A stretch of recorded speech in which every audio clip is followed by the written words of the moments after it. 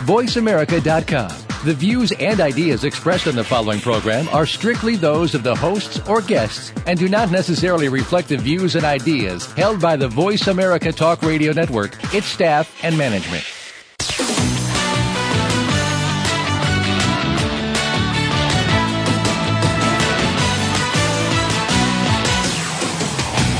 Are you ready to talk sports with one of the leading sports journalists of today? Welcome to All Around Sports with John Inglesby. John's years of experience as a journalist has allowed him to net exclusive interviews with the top players, former players, commissioners, and owners. John and his guests are ready to give you the straight word when it comes to sports. Now, let's talk all around sports. Here's your host, John Inglesby. Voice America listeners, welcome to the 66th ever and show 14 of year 2 of All Around Sports, where each Friday at 1 p.m. Eastern Time we broadcast live from Boston to go all around the world of sports for 1 hour to discuss what happened this week and what's coming up for the weekend.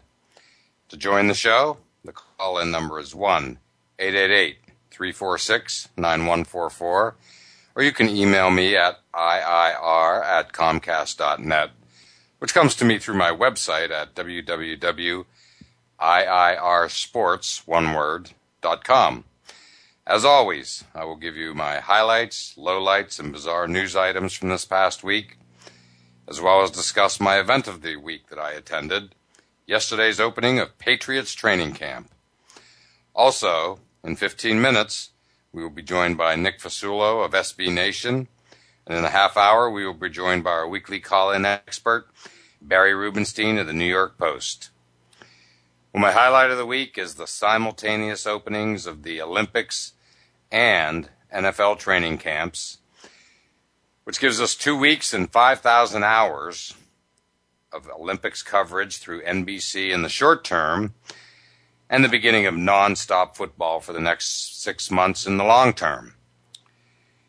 Regarding the NFL, from Peyton Manning's feel-good return in Denver to brother Eli's spearheading the Giants' return in New York as defending Super Bowl champions, to the New York Jets' not-so-good arrival in their camp with Darrelle Revis yet again looking for a new contract, and the Tim Tebow, Mark Sanchez competition heating up on day one, also up in New York, and ranging right up into Mike Wallace, the Pittsburgh Steelers receiver, not showing up.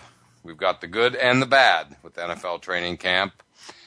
But it's underway, and always interesting, to say the least. And hard to believe that tonight the Olympics get started with the opening ceremonies, and the next 2 weeks are just going to be awesome. Well, my lowlight of the week is Adam Scott choking away in Van de Veldian fashion the British Open last Sunday with 4 bogeys on the last 4 holes, thus handing it to the very, very likable Ernie Els. I've never been a fan of a sports event being lost rather than won. And in this case, Scott totally appeared ready to take the next step in his career and win his first major. But when crunch time came, he crumbled in the moment, to say the least. It'll be interesting to see how Adam Scott reacts to this. Will he be Rory McIlroy and win the very next major he plays in? Or will he simply never recover and shrink to insignificance? It's going to be interesting to watch his career. He's been nipping at the edges of becoming a great golfer, an elite golfer, for the last couple of years. And he had his moment on Sunday, but he just could not close the deal. My bizarre story of the week, no surprise, is the Penn State scandal, and just all the countless story spokes spinning out of this situation. From Jerry Sandusky's chilling phone messages that were released yesterday, and Franco Harris continuing to simply talk crazy, to the Paterno statue being taken down last Sunday morning at sunrise, and the ensuing raging debate over the NCAA sanctions, this story just gets more bizarre by the day, and there is still a long, long way to go. Regarding the NCAA sanctions, give the NCAA credit for at least stepping up and punishing Penn State. As you listeners know, I've been calling for the death penalty since the free report was released, and the debate will rage on as to whether the NCAA did enough with their sanctions. But at minimum, the NCAA simply had to take action or risk becoming totally irrelevant forever.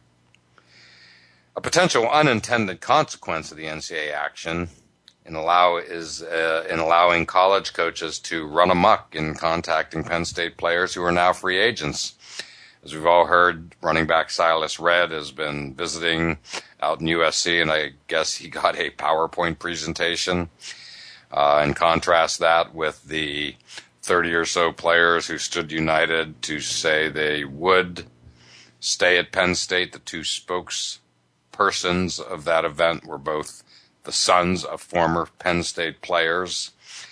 And so, it's all over the place, but I just find it ironic that in an attempt to take, the high moral road, this piece of the NCAA sanction will potentially expose, the sleazy underbelly of coaches going wild. I'm not suggesting that Penn State should be receiving any breaks in all of this, but I do believe a better approach would simply have been for any player interested in leaving Penn State to simply tell Bill O'Brien, the new coach, who would then notify all the colleges that they could go ahead and contact that player, and then the free agency is on. My event of the week that I covered was the beginning of Patriots training camp yesterday before a record crowd of 12,000 people. I've been going to Patriots training camp 20 minutes from where I live for the last decade or so consistently, and before that I was going down to Bryan College in Rhode Island where they used to hold camp. And yesterday was just simply amazing. The weather was shaky at best, looking like it was going to rain all day long, but yet 12,000 highly, highly energized fans turned out. It was fabulous. And contrast that with, I found this shocking, with Denver having an apparent record crowd of its own to see Peyton Manning make his debut in training camp, and yet their number was apparently only 4,000.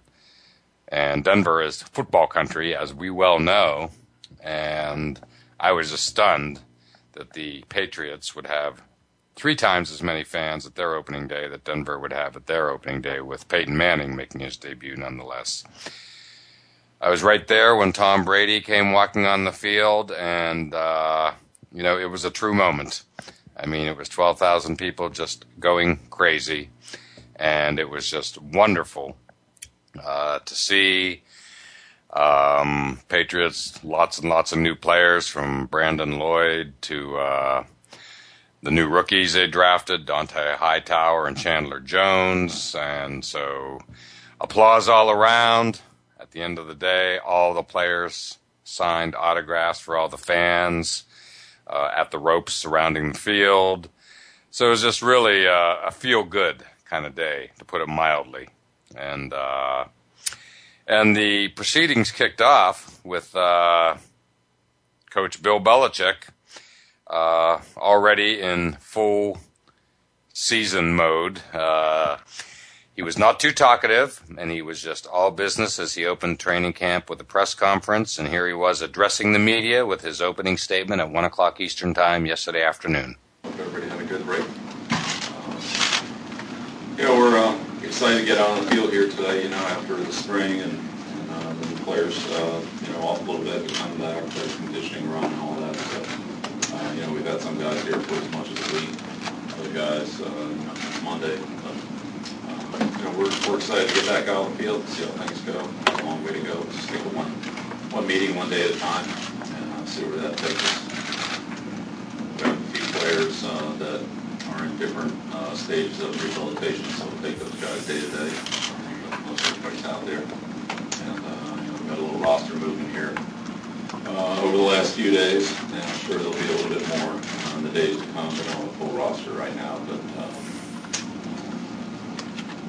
if an opportunity comes up, we can find the right guy to finish out to add to our roster, then we'll try to do that. So keep you updated on that as it occurs. But right now, we're just a couple players under the so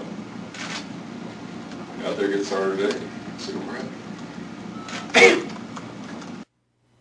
So as I just stated, Belichick was all business yesterday. After he delivered his opening address that you just heard, he was asked about offensive guard, Pro Bowler Brian Waters, longtime veteran that joined the Patriots last year from the Kansas City Chiefs, and Brian Waters is not in camp, so he was asked about that. And Belichick's answers throughout most of the Q&A were short, and if there's one area of concern with the Patriots, I think it has to be the offensive line. As we all know, Matt Light retired, and he was there for all 3 Super Bowl victories and has been protecting Brady's blind side since the day Brady came in the league. So, the status, Brian Waters is not in camp, and Sebastian Vollmer and Logan Mankins did not participate in practice yesterday. So there's an area that you got to watch out for, because as we know, the only way to stop Tom Brady is to pressure Tom Brady, and that's where the offensive line comes into play. But here was Belichick talking about the readiness of his players as training camp begins. We have players that are at different stages of physical readiness for camp. Some guys are ready to go. Some guys aren't ready to go. Some guys can do some things, can't do everything. So we'll just take it on an individual basis. That take a day to day, and that may change from day to day.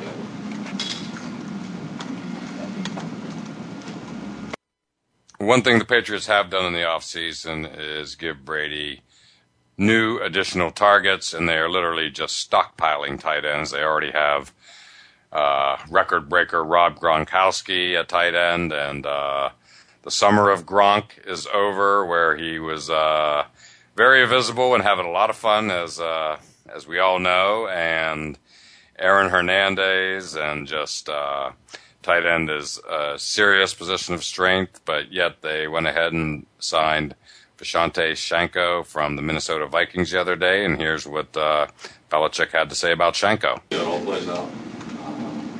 I don't know. I think that Shank's a good football player. He's had a good career.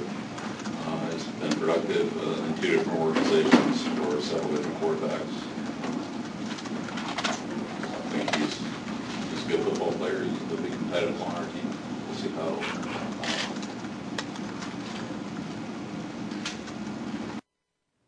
And Belichick wrapped it up by simply talking about what it feels like to on the very first day of training camp. Get off to a good start.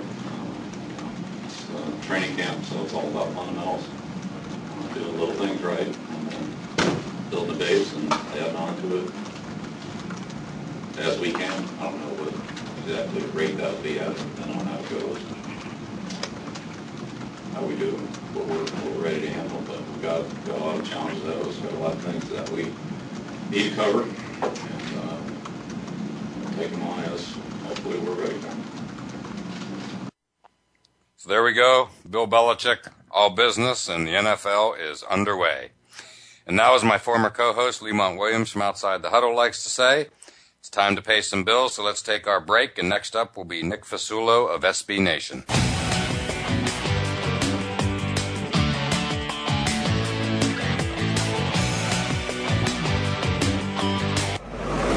Your internet flagship station for sports, Voice America Sports. This Is It Sports is an engaging talk program that includes you, the experts, and sports, all moderated by Coach Carl Hargrave. We'll talk about what's going on in the general sports world, collegiate and professional. Take a look at youth-oriented sports, athletic development and sportsmanship, faith, and where it has its place in sports, along with a lively discussion with Coach Carl every week. Tune in to This Is It Sports with Coach Carl Hargrave every Thursday at 3 p.m. Pacific Time, 6 p.m. Eastern Time on the Voice America Sports Channel.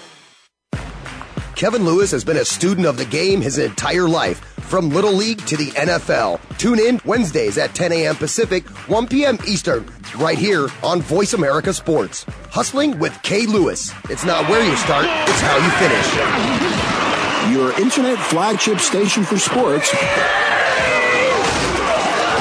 Voice America Sports. You're listening to All Around Sports with your host, John Inglesby. Become a part of today's show by calling 1-888-346-9144. That's 1-888-346-9144. Or by sending an email to iir@comcast.net. Now, back to the show.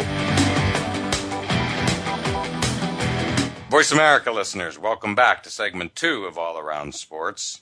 And I am your host, John Inglesby. To join the show, the call-in number is 1-888-346-9144, or you can email me at iir@comcast.net. And it's that time of the show when we typically have guests, and on the line with us is Nick Fasulo of SB Nation. And Nick, how you doing today? I'm well, John. How are you? Good, good. Thanks for joining the show. I know you've been on once before, and nice to have you on again. You and I, of course, worked together at the NCAA Eastern Regional in March at the TD Garden. And I know you're a hoops guy, and hard to believe the Olympics start tonight, which means basketball. So wanted to have you call in and get your thoughts on where you think it's going to go with the Olympic basketball team, both USA and overall. Yeah, I mean, it's great, since the original Dream Team in '92, basketball in the United States has really perpetuated and inspired countries all over the world to play the game, and it's grown the game to a point where we as fans are really benefiting from seeing true competition from around the world. And that makes these Olympics, really exciting. I'm really looking forward to getting into watching these games, not just Team USA, but there's, I could say you could go about 8-9 deep of teams that are intriguing to follow based on the talent that they have, whether it be just pure talent or players that are from that country but, play stateside in college or in the pros. So there's every 4 years there's more familiar faces in these Olympic Games, and we all benefit from that when we get to tune in. Absolutely. Well, there was a lot of hubbub about the USA-Spain game the other day. U.S. Started a little slowly, but then won handily in the end. But, Spain looks really powerful. They obviously have Paul Gasol and his brother Marc Gasol, who plays for Memphis. Marc did not play in the game the other day. They also have Serge Ibaka from Oklahoma City Thunder, and the good news for America is that they don't have Ricky Rubio, because if they did, I would give them a fighter's chance, a puncher's chance to give the USA all they could handle. But even without Rubio, I think they present the best challenge to the U.S. Yeah, Spain is, they're number 2 ranked in the world behind the U.S. by FIBA. Based on the injuries that Team USA has, they have no Dwight Howard, no Andrew Bynum, no Chris Bosh. They're pretty depleted up front. And, all things considered, Spain has the best front court in the Olympics right now. They have the Gasol brothers, who are 2 NBA studs, and they're going to be able to control the paint against Team USA because, Kevin Love and Anthony Davis just aren't enough. Tyson Chandler isn't offensively sound enough to get these guys into foul trouble. They're going to be able to go down the low block, against anyone, but even against Team USA, if and when they do match up, and they're going to have an advantage down there. And another thing that you have to be afraid of if you're a Team USA fan is, Spain is a veteran group of players. They're savvy, even without Rubio.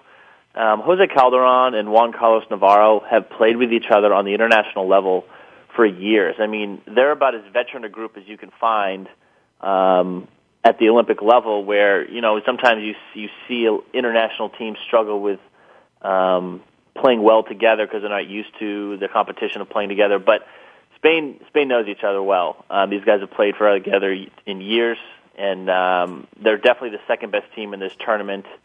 And I think that, they're primed to, if anyone, primed to upset Team USA if it comes down to it in a rematch for the gold medal game. That would be awesome. Clearly everybody expects that to happen. But right off the bat in the U.S. men's pool is Argentina, a traditional international power, and of course they have Manu Ginobili, who's simply awesome. And what do you expect out of Argentina? I think this is their last stand. Argentina, they sort of had a influx of players from their country playing the NBA, and those guys are starting to age. And they don't have a lot of youth in that country in their basketball program. So it's sort of like 2012 or bust for them. This is probably going to be Ginobili's last Olympics, probably Scola's last Olympics. They have some other bit pieces that will help them out. But, I think that if they don't medal in this Olympics, we won't see them medal for a while. They're going to have to get a whole new crop of players come in. But with that being said, Ginobili's an incredible playmaker. Who knows what he could pull off in these Olympics? I sort of have a hunch that he's going to go on some sort of crazy run on the offensive end in this tournament and almost, I want to say, single-handedly give the Argentinians a chance to medal, or at least threaten for a medal in these Olympics.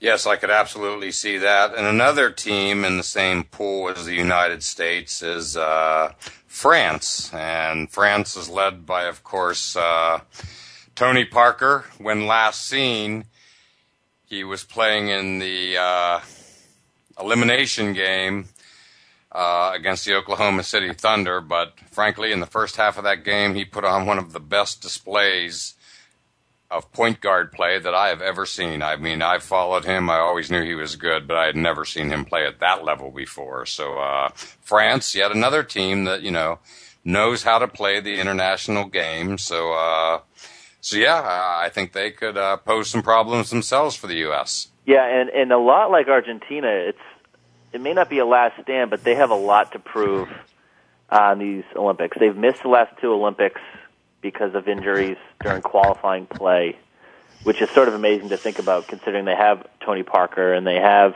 Nicholas Batum and Ronnie Turioff, and they have a lot of well-known guys that have played in the NBA. We haven't seen them on the Olympic stage in the last 2 years. So, again, they're at that peak. They're at that apex with Parker as their leader. I don't expect him to be in the next Olympics, and if he is, he's going to be not nearly as effective as he is now, given his age. So this is sort of it for them. Joakim Noah is out. He will be injured. He's injured. He's not going to be playing in these Olympics. But, again, France is a pretty strong front court as well. They're physical with Boris Diaw and Turioff down low. One thing I sort of struggle with them, and besides Parker, who's going to score for them, it's kind of up to Nicholas Batum. He's going to be their wing guy, their combo guard. He's going to have to get a lot of points, create his own shot, work with Parker on the perimeter. So I sort of lump them together with Argentina in terms of, it's sort of a now or never type thing. I don't expect we'll see a large roster turnover with them in 4 years. Argentina is really going the way of they don't have a lot of youth. France does. They have a little bit of a stronger program, but sort of a now or never situation for them as well. And we'll see how Parker handles that. All right. And, Nick, are there any other teams out there that could potentially pose a threat to the U.S. at all that you see, or any other superstar players that, that catch your attention? I'm really looking forward to seeing how Brazil does. I think, Team USA is going to win the gold. I think Spain will win the silver. I'm picking Brazil to win the bronze. I really liked what I saw in that exhibition game they played against the U.S. Team USA a couple weeks ago. They're very crafty yet physical down low. They have those real European-type players with Anderson Varejão and Nene down low. They have a point guard who people that don't follow the international game probably haven't heard of, but Marcelo Huertas, he declared for the NBA draft in 2005. He wasn't selected. He just simply doesn't have – he's not physical enough to be able to play an 82-game season in the NBA. But he has the ball-handling skills and passing abilities and creativity to run this show for the Brazilians. And he could be kind of one of these guys that just comes out of nowhere, if you haven't heard from him, has an incredible Olympics and propels this team into medal contention. So if you want a name to latch on to that you haven't heard of, it's Marcelo Huertas, Brazil's point guard. I think if he can be effective, Brazil can win a medal, and I'm picking them as sort of my surprise pick to bring home the bronze. A couple other teams I'm really interested in watching is Lithuania. They have, remember, Jonas Valanciunas, the selection of the Raptors last year. I think he was the 5th pick. He will star for the Raptors, will hopefully star for the Raptors this coming season. He was still overseas during the 2011-2012 season. He's a young stud. He could have a great Olympics. Lithuania, I think, is 4 years away. They may be replacing teams like Argentina and France in the 2016 Olympics as medal contenders. They're not quite there yet. They're young, but they have some studs, and you've always kind of heard of them on the international radar. And the last team I'm keeping an eye on just because of the roster makeup is Nigeria. Now, you may wonder, well, what kind of talent do they have? They have a lot of former college players who are either in the NBA or got drafted and now are overseas, but were effective in college. Remember the names Ike Diagu from Arizona State, Al Farouk Aminu from Wake Forest, Ebekwe from Maryland. These are guys that I think for the most part grew up in America, but because either their parents or grandparents are born and raised in Nigeria, they are eligible to play for that team. Now, they will not medal, but there will be some familiar faces. So if you're a Wake Forest alum or a Maryland alum, you're going to want to check out that team because it'll be kind of fun to see some of your old favorite players competing again on the Olympic stage. Well, great observations, Nick. Now I feel ready. More ready than I did 15 minutes ago for Olympic basketball. And, yeah, I mean, clearly the U.S. is obviously favored. I believe they will win the gold fairly handily, but yet they do have that potential Achilles heel with their front court. I mean, Tyson Chandler is really their only true center this side of Anthony Davis. And, I mean, that could really present a problem, particularly against Spain. So, another thing to look at, and it'll become more of a storyline after the Olympics, but could this be the final Olympics for Team USA using strictly pros? There's been discussion of going back to the more amateur route. Frankly, I'm not sure if that's the right idea, but I think you kind of got to take your hat off to these mega superstars of Kobe Bryant, LeBron James, Carmelo Anthony for their commitment to Team USA basketball. I think in the culture we live in the way sports has gone, it'd be very easy for these types of players who have accomplished so much in the NBA and are focused more on the teams that they play for stateside than Team USA to really have the commitment that they have. I mean, to be honest, I wasn't sure if a lot of these guys would come back after 2008 once they won the gold, but it seems like an all-hands-on-deck type approach, which I think is fantastic, that Coach K and Jerry Colangelo have been able to cultivate that in this country. I don't know how much longer we'll see that. It may go back to a more college players that are competing at the Olympic level, but like I said at the beginning of the call, the international game has gotten so great, I don't even know if we could be able to compete sending our best 20 and 21-year-olds out against, professional Spaniards and professional Frenchmen. But just something to keep an eye on. We'll probably hear more about that, in the next couple of years after these Olympics. But, hats off to these global superstars continuing to be thrilled to don the Team USA jersey and want to compete for a gold medal. Well, I agree wholeheartedly. The fact that, the likes of LeBron and Kobe have already won gold medals, and to a certain degree, it's, when you win one, you've accomplished a major goal. So when you rededicate yourself to win more, to me, it's even more impressive. But for my purposes, the key to all of this is Coach K. I just believe that he is the big reason why, these guys have come back to play for him one more time. He is, a legend and the winningest basketball coach of all time now in college basketball. And, and Jerry Colangelo has done a great job in keeping, in getting Coach K on board when the international team, the USA team, was in trouble a few years back, as we all know. And Coach K has already announced this is it. So, Yeah, they've turned the culture where it's not NBA players doing Team USA a favor. It's Team USA turning it into an honor for the best players in America to represent the country. And I think that it's pretty neat. And like I said, the way sports is in 2012, it's not something that you should take for granted. And I think, there's a lot to commend for the guys that are willing to invest their summers in this, and risk injury and risk exhaustion and things of that nature. So, very cool to see. Very proud to see these guys continue to want to play for Team USA. Absolutely, especially when you consider that NBA players, in my mind, would be kind of the least likely to be stepping up and doing this. Absolutely, yeah. But yet they are the ones stepping up and doing it. And, it's just sticking with basketball and the Olympics real quickly here. I want to give a shout out to the women's USA team. As you know, I cover the Connecticut Sun on a regular basis. I'm a media credential holder for the entire season. This year I covered them last year, and they have two players on the USA team, which is, of course, Tina Charles, who's just tearing it up this year, and as well as Aisha Jones. And, just a couple weeks ago, I interviewed Sue Bird after Seattle beat the Sun down in Connecticut. And bottom line, they are riding a record 33-game winning streak into this Olympics. And as favored as the men are to win the gold, that doesn't even come close to how big a favorite the USA women's basketball team is.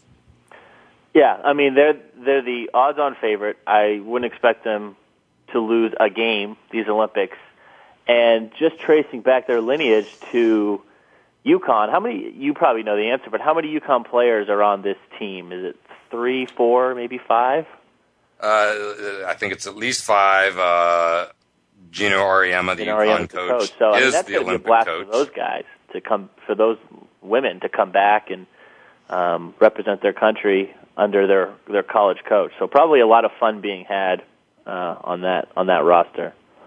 Oh, absolutely, and it's the middle of the WNBA season as we speak. So they've basically taken off a month or 5 weeks. They've stopped the season a couple weeks ago, and they'll resume it again in mid to late August. But for now, it's all about the Olympics. And, they're going to be worth watching. I've grown to enjoy the WNBA game. The league is owned by the NBA, and it's a good product. But, Diana Taurasi, the list goes on and on. I mean, it's just, quote, household names, as it were, from the WNBA are making up this team. So, again, 33-game winning streak. So it'll be interesting to watch them as well.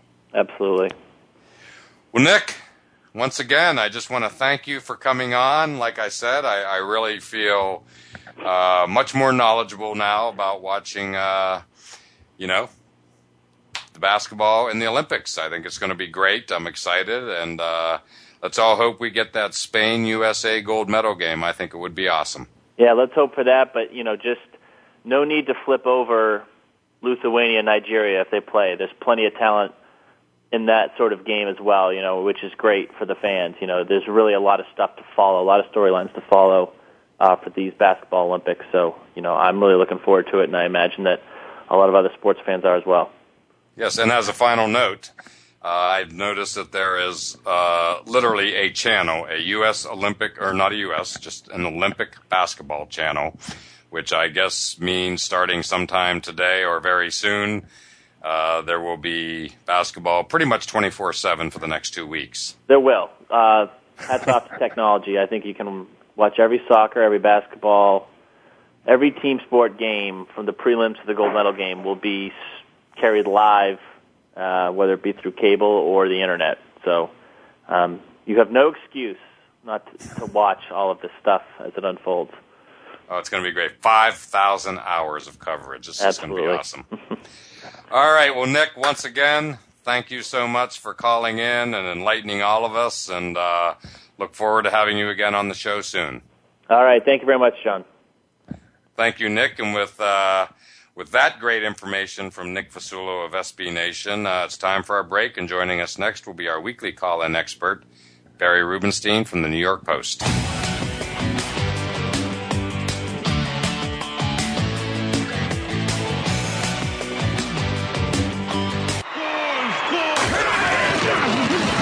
Your internet flagship station for sports. Voice America Sports. If you're looking for a radio show about boxing, you usually can't find one until you stop by the Voice America Sports channel. Tune in to Outside the Ring with former world lightweight champion and U.S. Olympian David Diaz. We'll deliver the knockout punches with our guests as we go inside the minds of today's top fighters. We'll throw in discussion of other sports as well from time to time. Outside the Ring with David Diaz airs every Thursday at 3 p.m. Eastern Time, noon Pacific, on the Voice America Sports Channel. Tune in to a show about making a comeback and what really goes on behind the scenes with your favorite athletes and beyond. Listen for The Comeback Radio Show with Tony Farmer. A lot of people believe what they read on the internet, hear and see in the media, and on the news. We're going to give our guests the chance to tell the real story without the extra hype. It's not just sports, although that will be a focal point of the program. We'll also look at the world of celebrities, music, modeling, and more. Listen every Thursday at 10 a.m. Pacific Time, 1 p.m. Eastern on Voice America Sports. Your internet flagship station for sports. Voice America Sports. You're listening to All Around Sports with your host, John Inglesby. Become a part of today's show by calling 1-888-346-9144. That's 1-888-346-9144. Or by sending an email to iir@comcast.net. Now, back to the show. Voice America listeners, welcome back to segment 3 of All Around Sports. And to join the show, the call-in number is 1-888-346-9144. And joining us now is our weekly call-in expert, Barry Rubenstein of the New York Post. And Barry, we just got a nice Olympic primer on basketball. And why don't we just stick with that for a minute? And I'd love to just hear your thoughts on the Olympics that unbelievably begin finally tonight. Yeah, I mean, it's so funny. You have all this build-up to the Olympics, build-up, and all of a sudden, oh, wait, here are the Olympics. They're here. It's always a grand spectacle, once every 4 years, or now it's, once every 2 years now that we have the Winter and Summer Olympics split up. But it'll be fun, and, it'll be, everything's going to be, a lot of things are going to be on tape delay, so the dynamics will be a little different. You won't really get to see things live so much, although, you're going to have so many different channels broadcasting the Olympics, so there'll be some of that. But I think a lot of the main events will be on tape delay. But that said, I think, as has been established already, I think the men's basketball is certainly a premier event. Certainly the track events of Usain Bolt will be heavily watched. A lot of different things going on. And there'll be and of course Michael Phelps and Ryan Lochte in the swimming pool. So, and what always happens too in the Olympics is that you always have these stories and these personalities that you don't really know about, and nobody's really familiar with until the Olympics come, and you have somebody winning an event, and all of a sudden these people become household names. So you're gonna have a few of those too. So it'll be fun. It'll be interesting. There'll be a lot going on. It's kind of a crazy sports weekend in New York, as it is in New England too, because we have a lot of things going on. It's almost like I don't know if I really want to use the term perfect storm, but yeah, it is kind of like that because you do have the Olympics opening up. You have both the Giants and Jets training camp opening up, as the Patriots do as well. You have last night the Mets rookie Matt Harvey made his major league debut. He pitched brilliantly, struck out 11 over 5+ innings. And you got Yankees Red Sox. So it's. And I do think Yankees Red Sox maybe, and we can probably talk about this more too, but it doesn't really seem to have the juice that it usually does. Mostly because the Yankees are kind of on cruise control and the Red Sox have struggled mightily. So it's kind of a crazy crazy busy weekend in New York as it is in New England too. So, but yeah, football kind of taking the main stage, I think, with the Jets and Giants opening up training camp.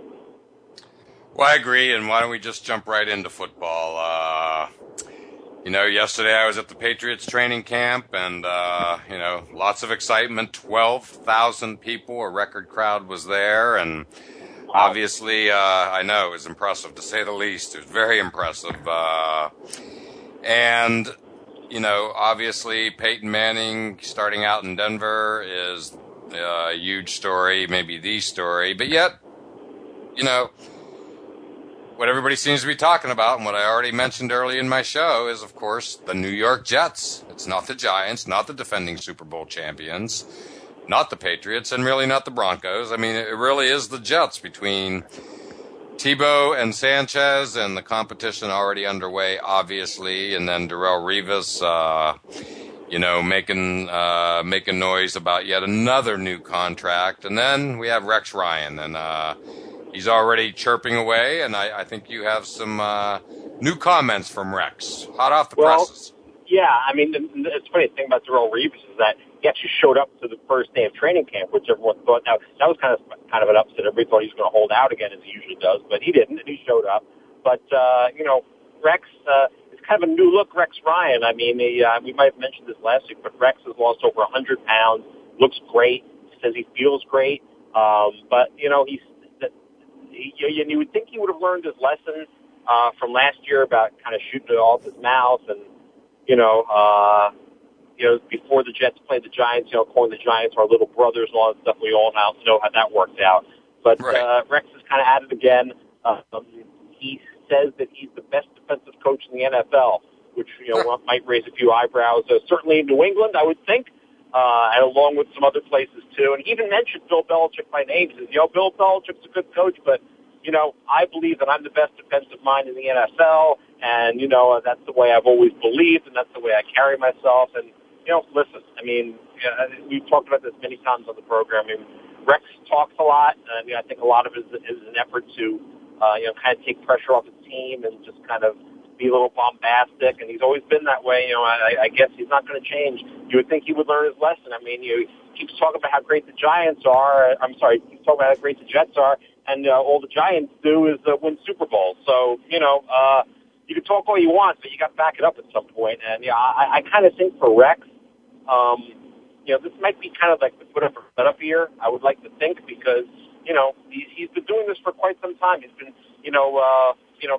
kind of shooting off his mouth ever since he came to New York and started coaching the Jets. And meanwhile, the Jets really have gotten a couple AFC championships, but they haven't really, they've never taken it to that next level.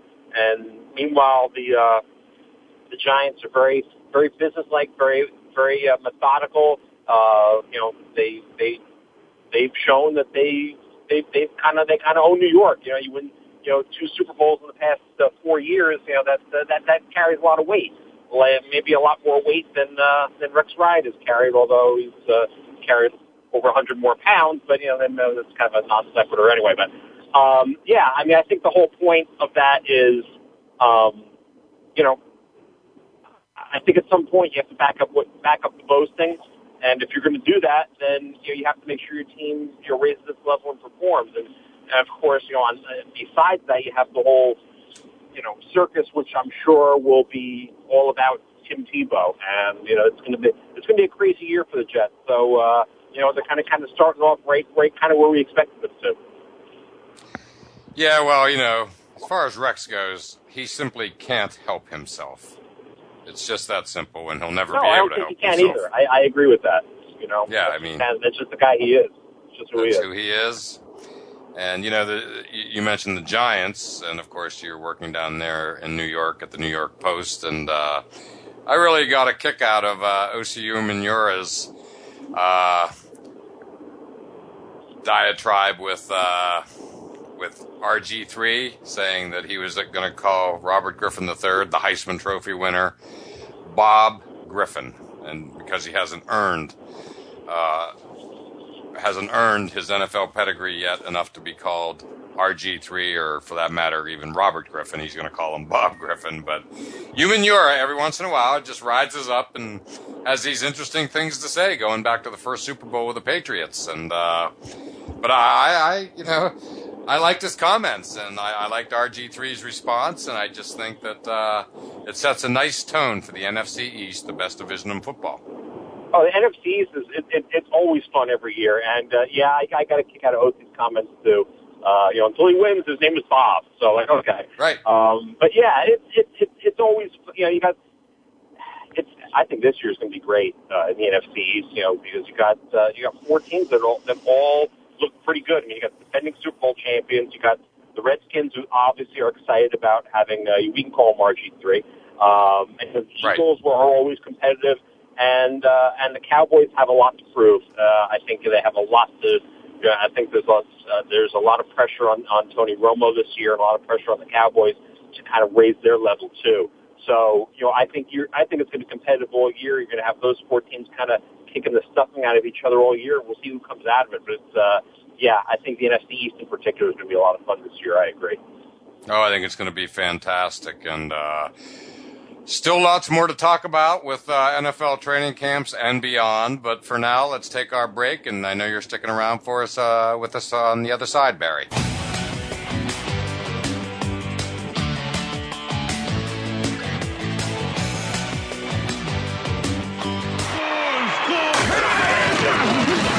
Your internet flagship station for sports. Voice America Sports. We're making it easier to listen to the Voice America Talk Radio Network wherever you go. In addition to listening live, you can check out information about your favorite talk show hosts, discover new talk show personalities, add shows to your list of favorites, and listen to all our show archives on demand. All from your iPhone, BlackBerry, or Android. Download it from the Apple App Store, BlackBerry App World, or Android Market, and get ready to tune in. The Voice America mobile app, powered by Aircast. Are you a real sports fan? Get ready to talk football and anything else sports with Kwame Lassiter, formerly with the Arizona Cardinals, San Diego Chargers, and St. Louis Rams. Kwame's got the experience, so he's prepared to talk sports with you every week on Kwame Lassiter's Sports Talk. It's on the Voice America Sports Network every Tuesday at 9 a.m. Pacific Time, noon Eastern Time. Get ready for unpredictable fun and sometimes a sarcastic look at the world of sports. That's Kwame Lassiter's Sports Talk on the Voice America Sports Network. Your internet flagship station for sports. Voice America Sports. You're listening to All Around Sports with your host, John Inglesby. Become a part of today's show by calling 1-888-346-9144. That's 1-888-346-9144. Or by sending an email to iir@comcast.net. Now, back to the show. Voice America. Welcome back to the fourth and final segment of All Around Sports. And back on the line with us is Barry Rubenstein of the New York Post. And Barry, we've touched on the Olympics and, of course, NFL training camps, but lots of big doings in New York with the Yankees this week. Never a dull moment with that team, which is why they're the Yankees, and I give them a lot of credit for it. A-Rod out for 6 to 8 weeks with a broken hand, and the Yankees stunned the baseball world by signing Ichiro Suzuki. What are your thoughts? Yeah, I mean, and this is something we talk about on the show from time to time. You always hear trade rumors about, this is going to happen, that's going to happen. But a lot of the time, the trades that actually do go down are ones you never even think are going to happen. I mean, I think, the Yankees trading for Ichiro was a surprise. Although we found out later that, Ichiro had asked to be traded. I mean, he's kind of getting up there in years, and he kind of felt that he wanted a shot to try to win before his skills really declined to a point that he's really no longer a useful player. We're not at that point yet, of course, with him.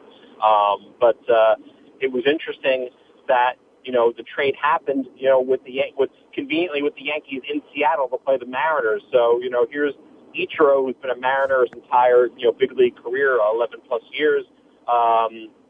going to work that night, making I guess a right turn instead of a left turn to go to the other clubhouse, to wear the uniform of the Evil Empire, and to play for the Yankees against hometown Mariners, and it was quite an interesting scene the other night. To me, the most interesting thing about the whole affair, first time up, strokes singles in center field. Like, okay, let's just business as usual.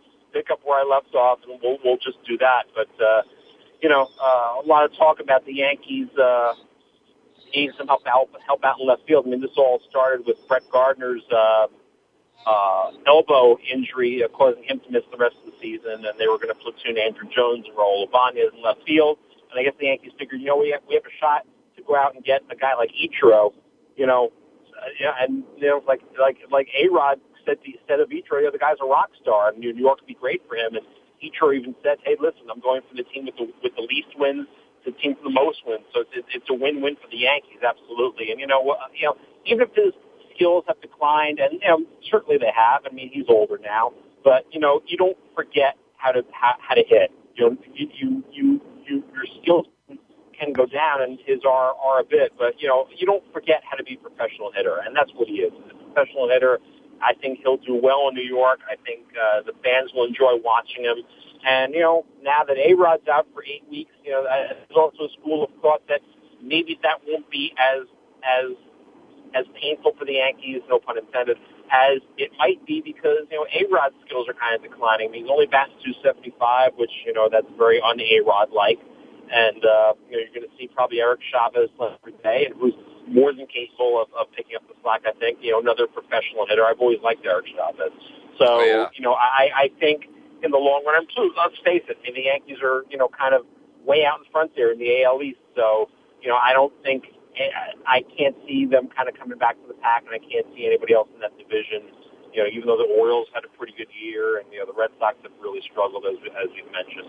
I think the Yankees are in pretty good shape for the postseason, and bringing Ichiro will only solidify that. And I think a very, very interesting pickup among all the baseball moves this week. And I agree. Never a dull moment with the Yankees, and to that point, they are hosting the Red Sox. Yankees-Red Sox games just aren't what they used to be, and I fully expect the Yankees will put an end to the Red Sox misery this weekend down at Yankee Stadium. What do you see for that series?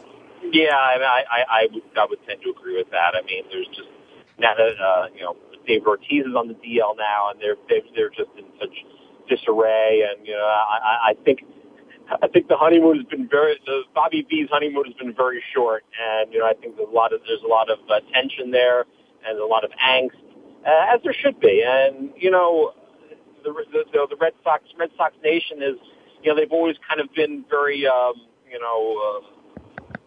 there's always been a lot of martyrdom with Red Sox Nation over the years. But that's kind of dissipated, with them winning a couple championships over the past few years. And, now that you've gotten to a point where you kind of raise the bar, you kind of expect more, they haven't really gotten it this year. And, the way last year ended, left a bad taste in a lot of people's mouths, at Fenway. And they just really haven't taken it to that next level this year. They've struggled mightily, a lot of injuries, of course. And, I just don't think Yankees-Red Sox has the juice that it normally does. From a New York point of view either, I mean, the Yankees are so far ahead, and there's so many other things going on in sports this week, as we've duly noted, in all the sports. So, I kind of think this might be the last time we get excited about Yankees-Red Sox this year. Well, I agree, and I heard an interesting stat this morning. Incredible, really. Starting with last September 1st, when the Red Sox embarked on the worst collapse in baseball history, the Red Sox record since then, and we're taking a sampling here of 5 months, September, April, May, June, July, is the worst record in baseball. It's something like 30-50 or thereabouts, and that's incredible, isn't it? The Red Sox have really the worst record in baseball since September 1st of 2011, and like I said, I think the Yankees are going to put them out of their misery once and for all. Yeah, I would agree with that. And, I mean, it's funny. When you think of bad teams in the major leagues, you don't think of the Red Sox. You just don't. But yeah, they've had a really tough time, and I just don't expect it to get any better for them anytime soon. I think there's going to have to be a major retooling and a major kind of rethink as to how they're going to progress moving forward. Well, I agree, and Barry. I was going to say that a lot was made of the Kevin Youkilis trade, but when you trade a guy like Youkilis, who is such a strong personality and is such a big part of what the Red Sox have accomplished when they were winning World Series, that takes a big chunk out of them emotionally. And I think Dustin Pedroia was, among others, was very open about that when they traded Youkilis. And I think that the intangibles are going to be really hard for them to make up and really hard for them to come up with in other areas. So he's kind of like. Youkilis is kind of like the heart and soul of that team to a large degree. So, when you lose that, it's kind of hard to go forward. But they're going to have to figure out, the kind of moves they're going to have to make to go forward to really progress and move on. Because now they have no choice; they have to. But yeah, I think losing Youkilis really, really hurt them in a lot of ways. I totally agree. And Barry, we're down under 2 minutes here, but.